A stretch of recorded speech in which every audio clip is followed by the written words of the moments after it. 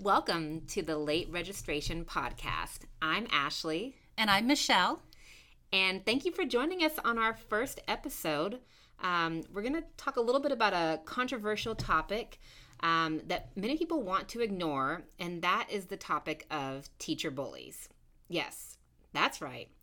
We're talking about teachers who are bullies. So, teachers have been championed as being the unappreciated heroes during this pandemic, right? And that is true. Teachers have risked their lives in order to not only teach students, but keep students safe and healthy. And in return, administrators, district leaders, state leaders, and the country as a whole have dumped more on them through testing and capturing learning loss. And here in Texas, we have Senate Bill 4545. We've seen teachers more stressed, exhausted, and exasperated than ever before. This compounds the already existing problem of teacher bullies because those teachers who were bullied before the pandemic are even more stressed out than before, and students become the target of that bullying behavior.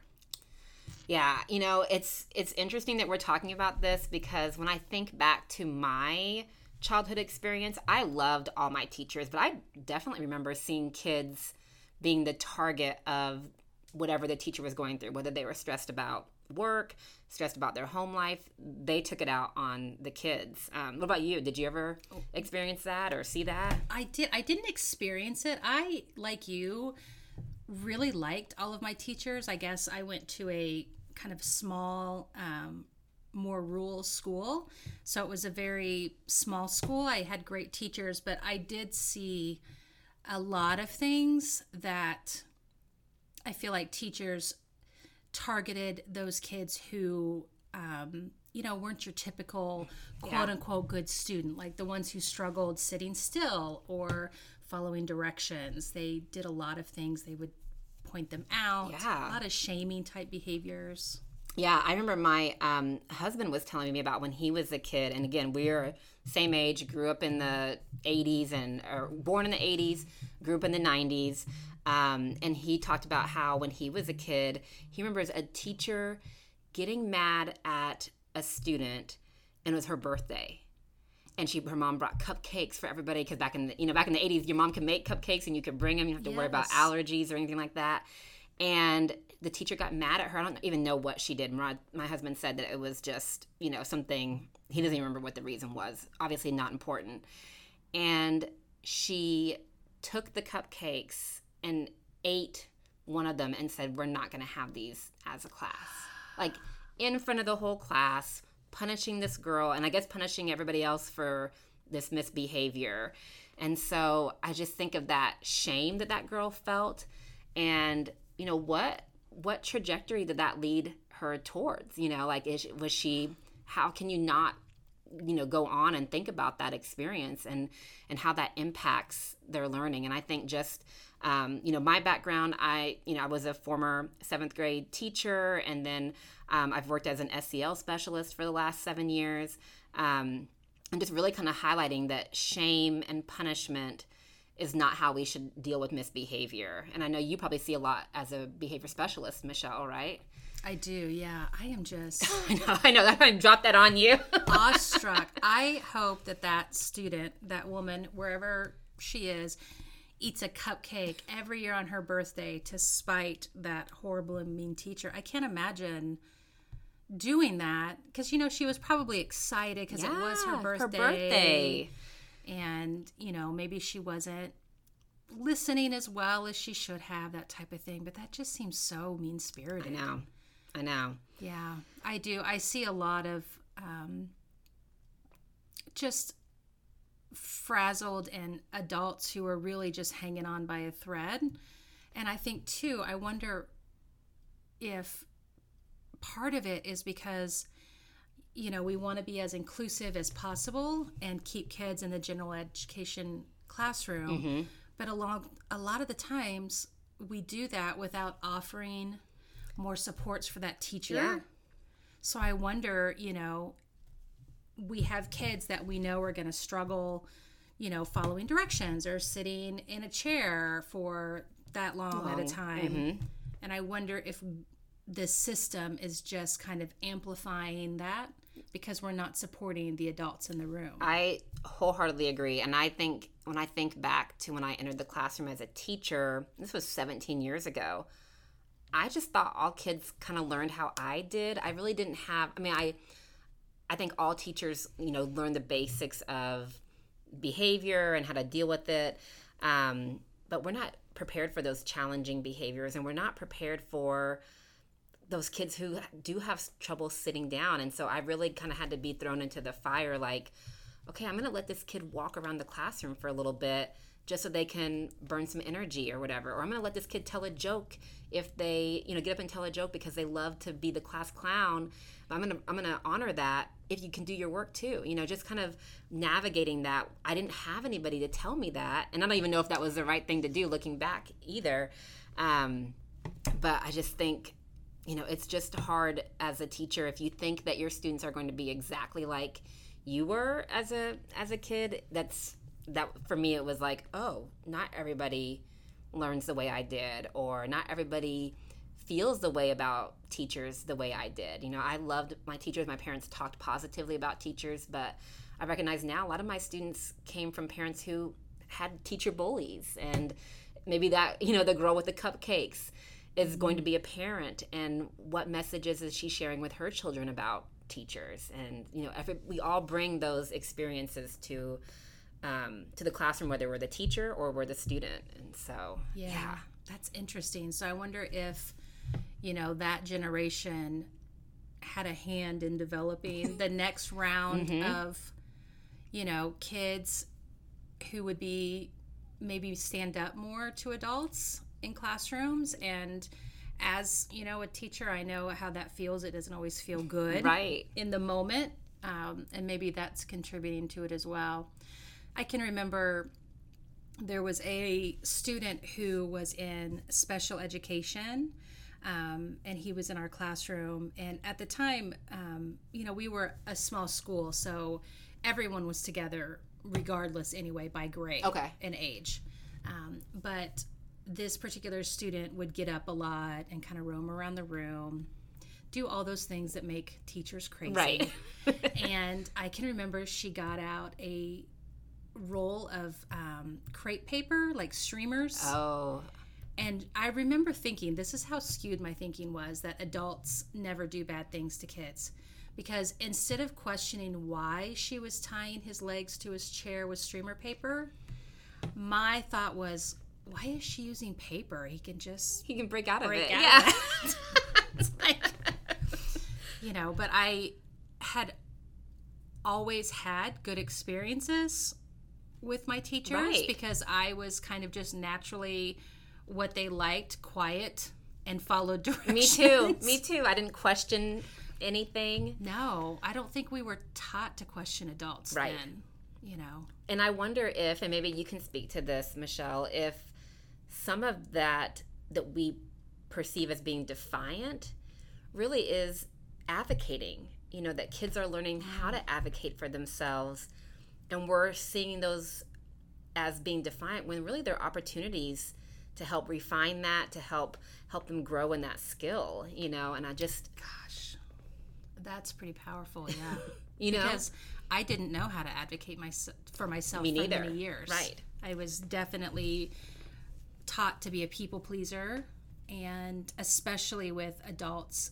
in authority positions.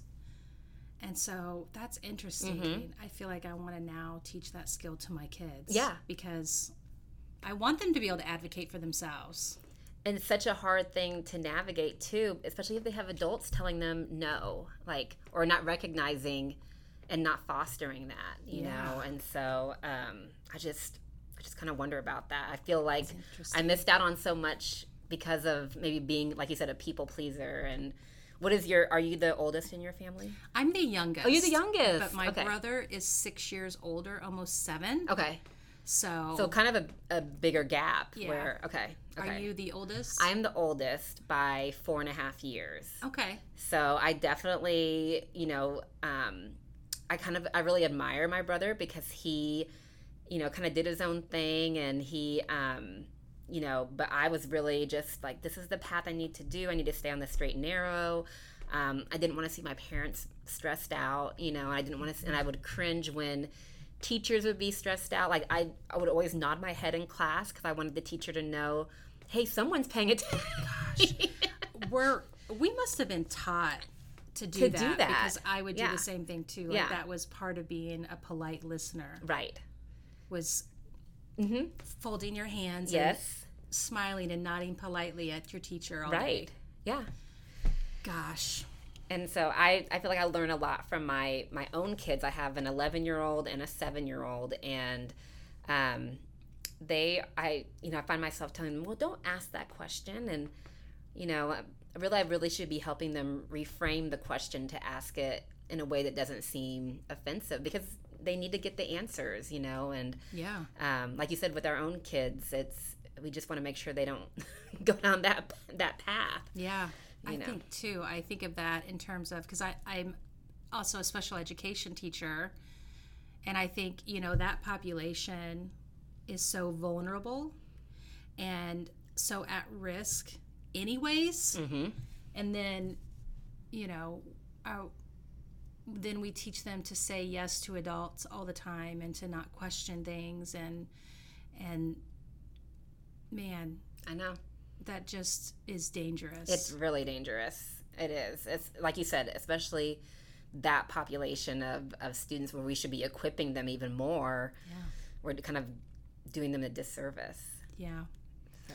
What about, I always find it interesting, is a lot of times other adults in the building know that a teacher is a bully to kids, but it's still allowed to happen. Right. And it's like, how does that work or fly? Or I know.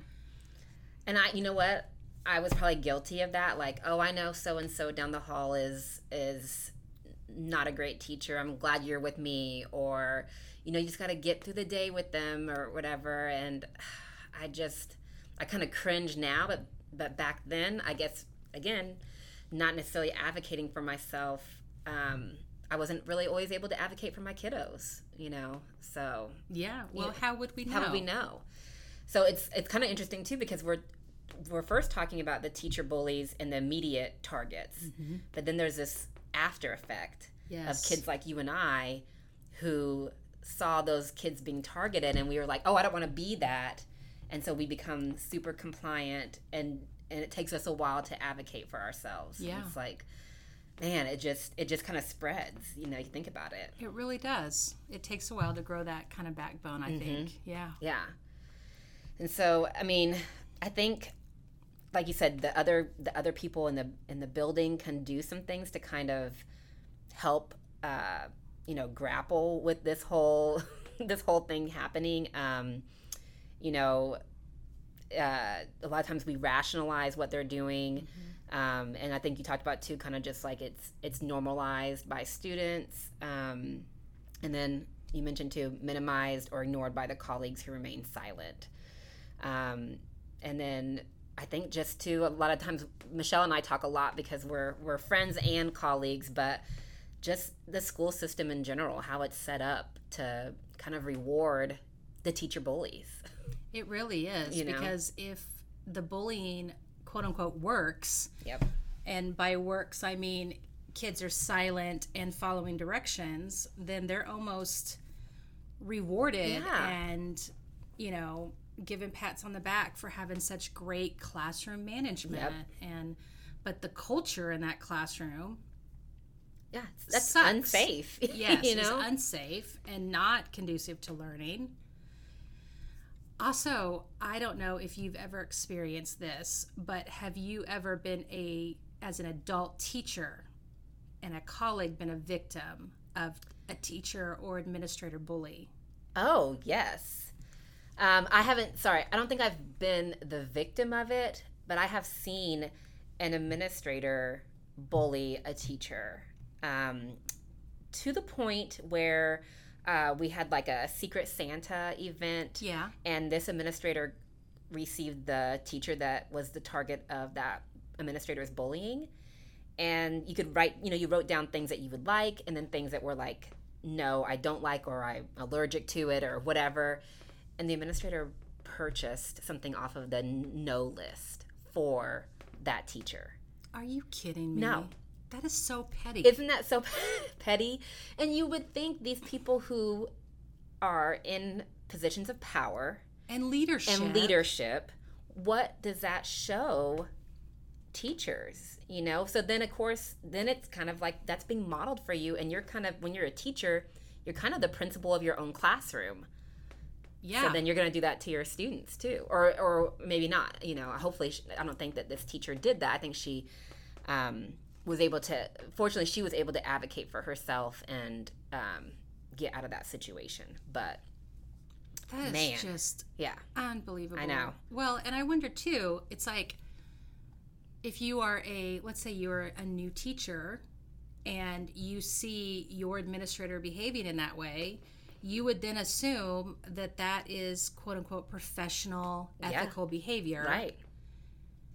And then I wonder what the discipline was like in that school with that administrator. Because if they treat colleagues and peers that way, I mean, how are they treating kids? How are they treating kids? And how are they encouraging their teachers to treat kids? I will say that it was very structured and unstructured at the same time. Mm. For example, there's a lot of like punitive punishments for misbehavior, but they weren't enforced with consistency. Interesting. You know, and certain kids got certain punishments and certain ones didn't.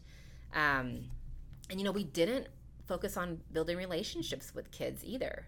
It was kind of like we assumed that kids were, I don't know, just unable to be given responsibility or act in a way that they could go on field trips, or we could do team building or things like that.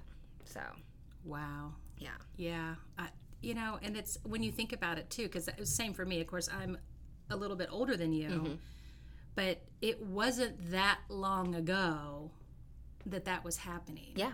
You know, and it blows my mind that was kind of the norm and what was expected. You know, and I think of today, like now, when you were saying, you know, that the girl with who didn't get the cupcake, mm-hmm. if she grows up and has kids, I mean, how many times in education have we vented and complained about parents and, oh my gosh, they called up and yelled at me and, you know, blah, blah, blah. But now I'm thinking, what if they grew up not knowing school is a safe space? Exactly. And that they need to stick up for their kid because teachers are horrible, mean people who don't let you have a cupcake on your birthday. On your birthday. Yeah. It really puts a new, layer to things. Yeah. And it's like, oh, so they probably didn't have great experiences with teachers. Yeah. And so they're probably not going to be as happy when teachers call home about misbehavior.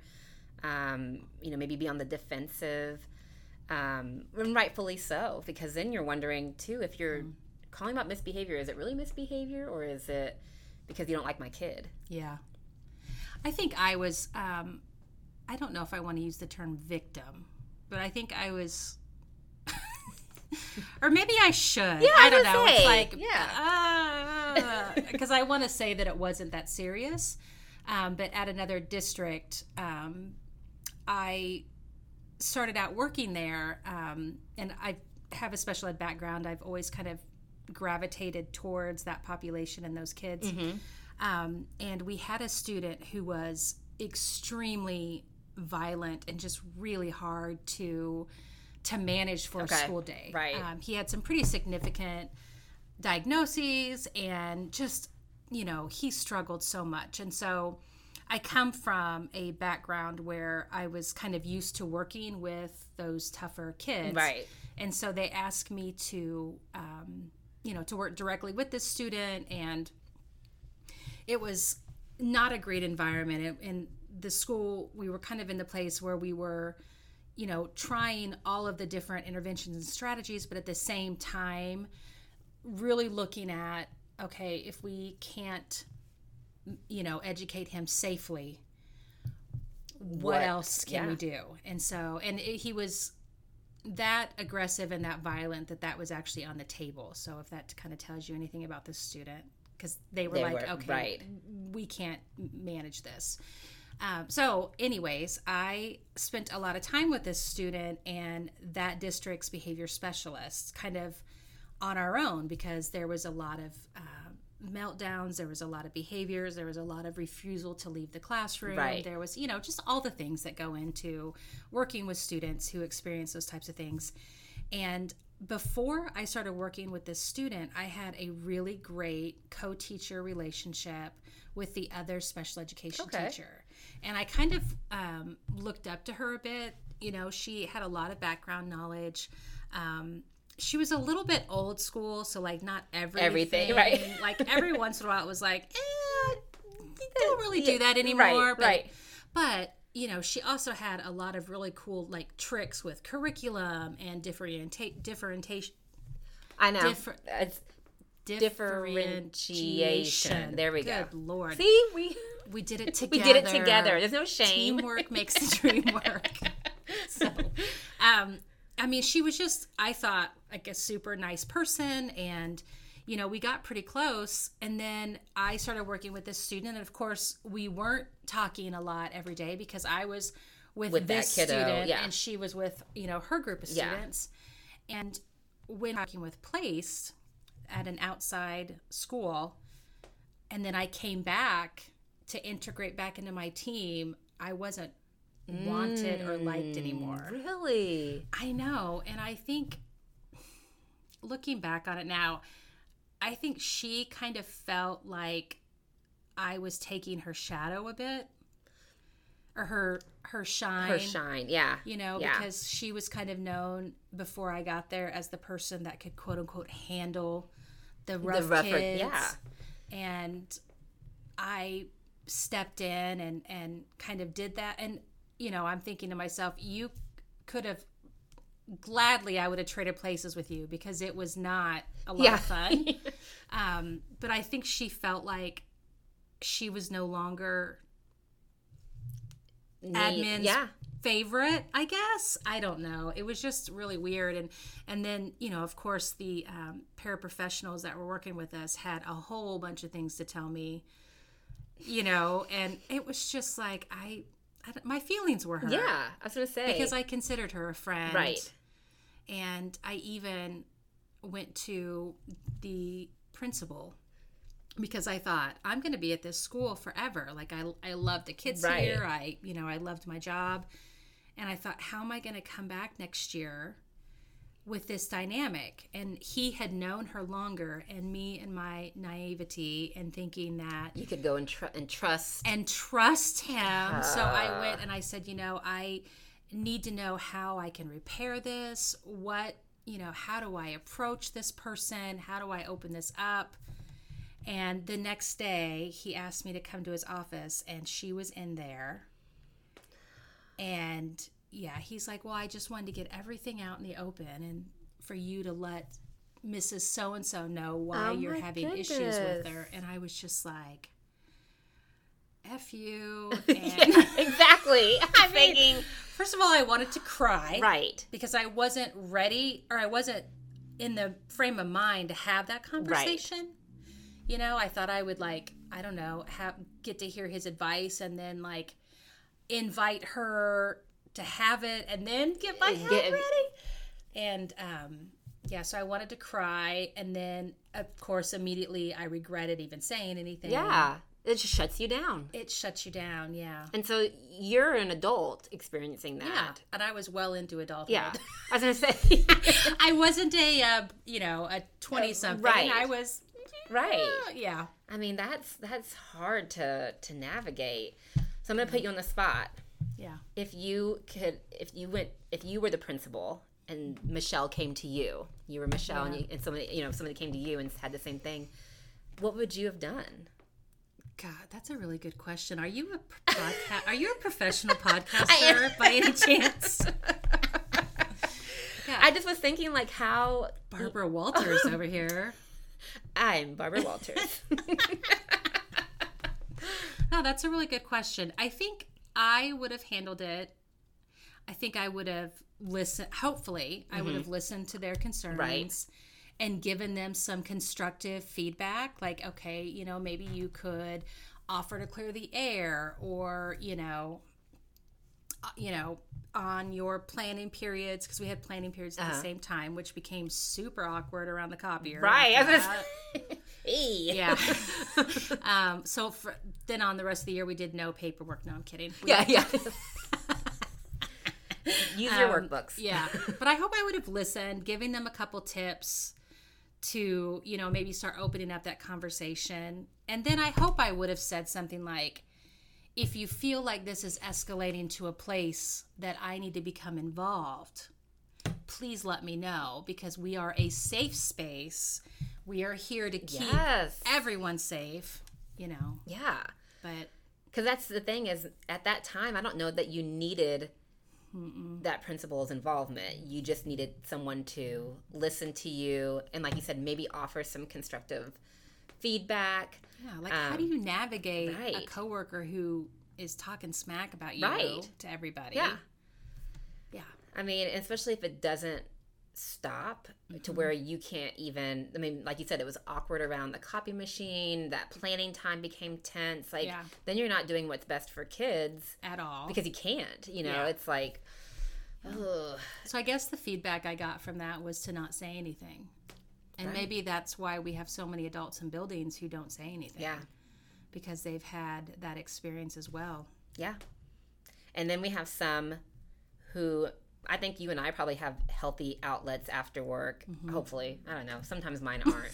I have a point about that in just a minute too, that I just realized as we were talking. You know, but there's some who don't, and then they become the teacher bullies to the kids. Yeah. You know, it's like, I'm not getting that out. I'm not having anybody validate me. And then my kids, I feel like, aren't respecting me. And I'm going to, That is such a good point. Because if you feel like you don't have any control or able to manage your life outside of work, then of course, inside work. Yeah, you have it. You're the principal of your classroom or whatever. Yeah. So I don't know. And I said the healthy coping strategies because I think one thing I struggle with still is eating and weight loss and things like that. And I realized that the two examples that I gave had to do with food. The cupcake and then the Secret Santa with the getting the food that was on the no list, you know. And I was like, I didn't even pick up on that. I know. And I was like, but, you know, I think of it too that those stuck out to me because food and sharing food is such a joyous occasion and a comfort and and then that was robbed from those two, the student and then the teacher. And I just think like how much more, you know, instead of taking away food, especially because, you know, we don't know people's situations, like I said, it could be allergies, it could be and just the birthday party, that food is such a integral part to celebrations.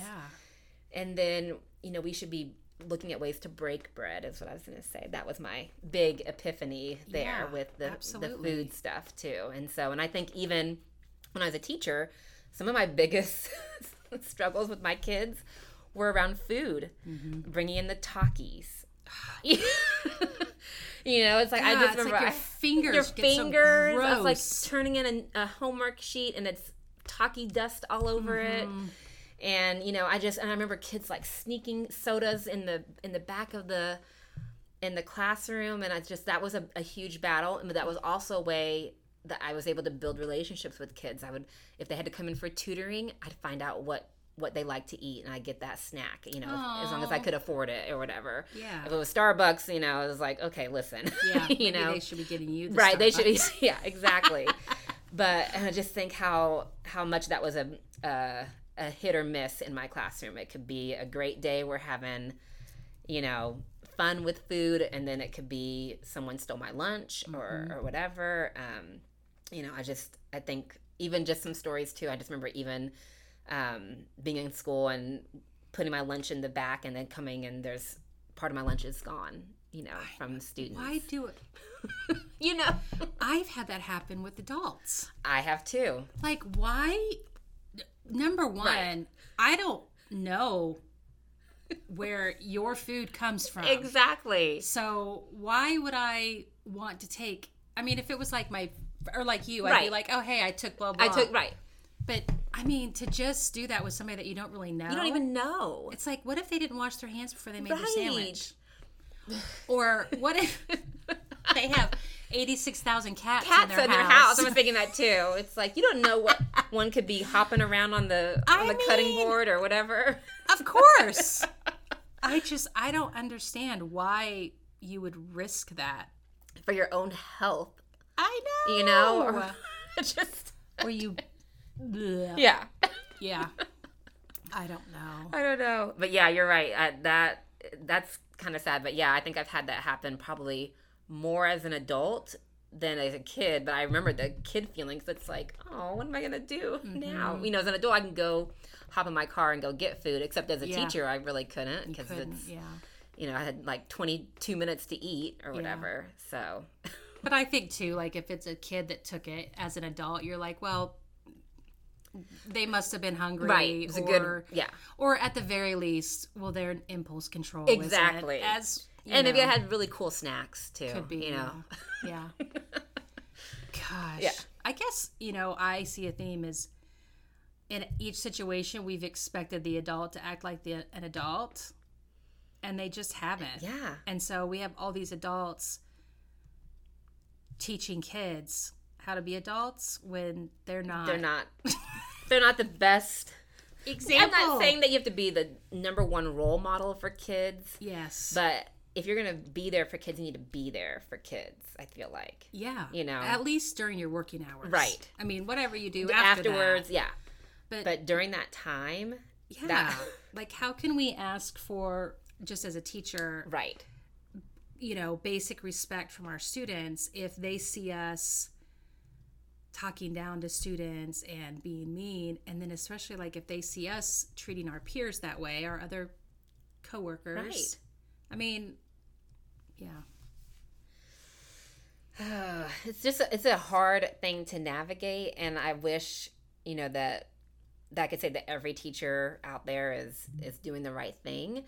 But I just, unfortunately, I know too many that aren't, and the power trips and the power struggles, you know, become pretty obvious. And so, I mean, I guess, you know, thinking about if that is happening to my own kid, like if my kid came home and said, Mom, Mrs. So-and-so or Mr. So-and-so is bullying me, you know, what do I do next? How do I even, like, do I go run up to the school and then cuss the teacher out, you know, or whatever, which is what I want to do in my mama heart, or how do you even know that if you did go and talk to the administrator about it, that they would do anything, or would that put a bigger target on your kid? Right. I will never forget one of my first experiences helping a teacher in my current position, and they were a 6th grade teacher, and at least where we're at anyway in Texas, the kids would get, you know, those little, like, not weekly readers, because that's what I got. Right. I remember the weekly readers. But it was for science, like a oh, yes. Oh my goodness. Newsletter type thing about, you know, all of the science, and each week had a certain theme and things like that. And so, you know, at the beginning of the year, teachers received, like, I don't know, 8,700 of these to distribute newsletters distribute throughout the year. And so this teacher, who was not a new teacher, in fact, she was towards the end of her working years. Okay. Her idea was to give these 6th graders all of the newsletters at once at the beginning of the year. And her instructions were to she gave them to them in order, right? So if they and her instruction was, put it on the top shelf of your locker, and then each week on Mondays before you come to my class, take the next one down. No. Right? And in her brain, like, she realistically thought that a 6th grade student could manage that. Kids that she hated anyway and always complained about could manage that. And I remember thinking to myself, because she was one of the teachers that I've ever went to admin about just because of the way she treated students. Right. But I just remember her completely dressing down this kid because he lost, week 38 or whatever it was of his science newsletter thing. Right. And just how humiliating she was, and like made him sit out in the hallway. And I mean, she just shamed the hell out of this kid. And I remember thinking, these kids, number one, they share lockers. Right. So you asking them to be responsible for something that is in a space with somebody else? Yes, that they don't have complete control over. Right. And I remember thinking, by the looks of your classroom, you wouldn't be able to keep track of all of these. And that's probably why you gave them to all the kids. Right, because you didn't want to have to be responsible for them. She didn't want to have to be responsible. And it was almost like she was just kind of looking for a reason. Yeah, like another thing to complain about. Like, I'm going to do it like this, so then I can complain about how incompetent and unorganized and blah, blah, blah these kids are. And it's like, why are you punishing yourself by working with a group of people that you clearly do not like? At all. I mean, what happened to you? Right. That you think, like, is this your penance and you just haven't told us about it? Right. You're just like, okay. I mean, put down the big cross and, Just, yes. Wow. Yeah. It was just, none of it made sense. No. Her instructions, the way she did it, the way she handled it afterward, none of it made sense. And see, when you said that, too, about you realized that she probably couldn't handle keeping all of those in her room, I wonder if that's some of the teacher bullying issue as well, is that teachers think that students won't notice, like, oh, I don't have control. I know I can't do this, so I'm going to make them responsible or put this on them. And then when you have the kid that calls it out, or the kid who is a good kid and usually does but they can't because this is way too much for them. Yeah. And then they become the target. Yeah. It's interesting how much of this behavior is rooted in adult insecurity. Yes. Yes. And we pawn it off on the kids as them being bad. Of course we do. Because they can't challenge back, or they're not supposed to challenge They're not supposed to challenge it back. But I feel like now, and I mean, you have kids that are a little bit younger. My kids are in their teen years. But, like, I want them to question things. I do too. I want them to do it in a positive, yes, productive manner, but I want them to question things. Yeah. I mean, because I did stupid stuff because I didn't question the people in control. Right. I could, if I do it and nobody finds out, it'll be okay, or I can just fly under the radar. Yeah. And I want them to. And adults aren't safe. Like, and they weren't when we were young either. It's just, now we hear all the horror stories more. Yeah. Kind of a thing. And, it's like, I want my kids to question. And we have these adults who are insecure about things. Mm-hmm. Yeah. It's a crazy world that we're trying to raise and teach kids and also keep ourselves safe. I know. It sure is. Yeah. I don't know, but I think, I'm glad that we're having this discussion and just to kind of talk about, too, why we started this podcast was, we wanted to bring to light, I think we were kind of late to the game, and late registration kind of goes along with that, and finding out these things about dealing with kids. Mm-hmm. And so, like I said, Michelle and I have worked on different projects together. We've worked with all kinds of situations. We're both huge advocates for social emotional learning. We're really into learning about the brain and how it and executive functioning and all these things that you'll hear us talk about on here. Yeah. But that's really why we decided to start this podcast. I mean, I don't know if you want to speak up to it as well. Yeah. And we get to hang out together. And have fun. Yeah. And I think, too, like, it's just nice to have, even if, obviously you're not in the room with us, but it's nice to just hear other people talking about these issues that you've experienced, or that, you know, maybe your friend has experienced. And so I think we need to talk about it more. I wish that it reminds me of, I was asked to, well, I kind of got picked, quote unquote picked. So we had a survey team come to our district this year, and it was a survey for how we support the LGBTQ youth community. Mm-hmm. Yeah, super nice people. And so, you know, they sent out an email asking for volunteers, and so I sent in and said that I would, of course, volunteer. And then they just randomly selected people so that they would get a good sampling. Okay, gotcha. And I got picked. Okay. And so I went and I talked, and they asked me, you know, if you could do, what is the one thing your district could do that would make it a safer space for LGBTQ kids? Okay. And I said, you know, I think if the people in charge would just explicitly say that it was a safe space, then it would give everybody else in the building permission to say that out loud as well. And I think this is like the same thing. Like, if we would just say, as a district, as a campus, as a teaching team, that these behaviors are not okay. Right. And this is how it will be handled. Just up front. Up front. Yes. Yeah. Because I think a lot of times, too, kids, and a lot of them are like us, they want to do well, and they know they need to be successful. They don't know how, or they don't know what the expectations are. Yeah. You know, especially kids coming from trauma, or kids coming from a background that may have been, you know, excluded before. Yes. So they might just be a titch sensitive about that. A little bit, you know, just a little bit. So, yeah. We're speaking to the choir, to each other. But yeah, I think that just having that safe space and absolutely. Yeah. And just making those expectations known up front is just one key thing that teachers can do for their kids. I think so too. And maybe if we do it, then somebody else will do it. Yep. And then they'll, you know, and it'll kind of snowball and spread in a good way, not a bad way. And maybe that'll be a next topic. Maybe that'll be a next topic. Expectations and that'd be a good one. I know.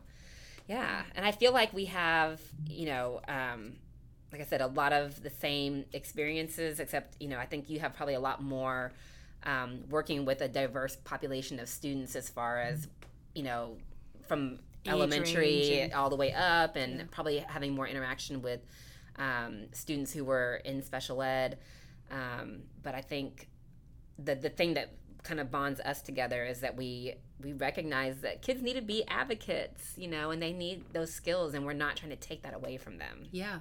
And they need advocates. Yeah. Too. And they need, safe people. Yes. Who aren't going to bully them or use something against them or anything like that. And to teach them how to advocate for themselves responsibly. Exactly. I was going to say too, just, you know, as we're going through this podcast, so many other thoughts. This is our first episode. Yeah. But they probably couldn't tell that. We can say big words. It just takes us together.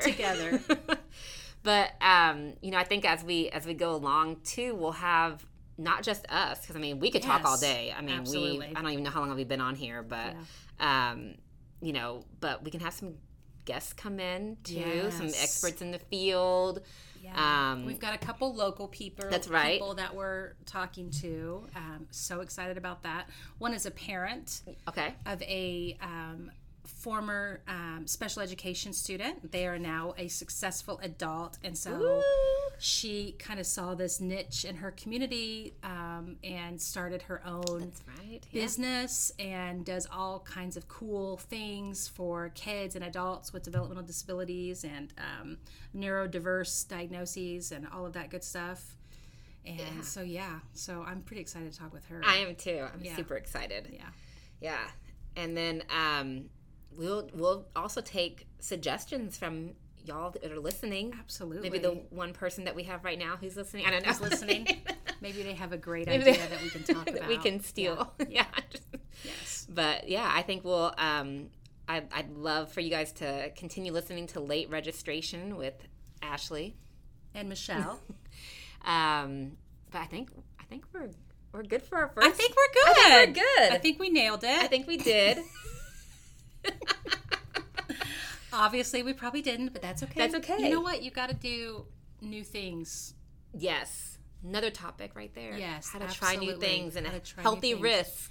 Healthy risks. I like that term. Yeah. Healthy risks. Okay. Yeah. There we go. All right. Well, we will see you all next time on the Late Registration Podcast. I'm Ashley. And I'm Michelle. Thanks. Thanks.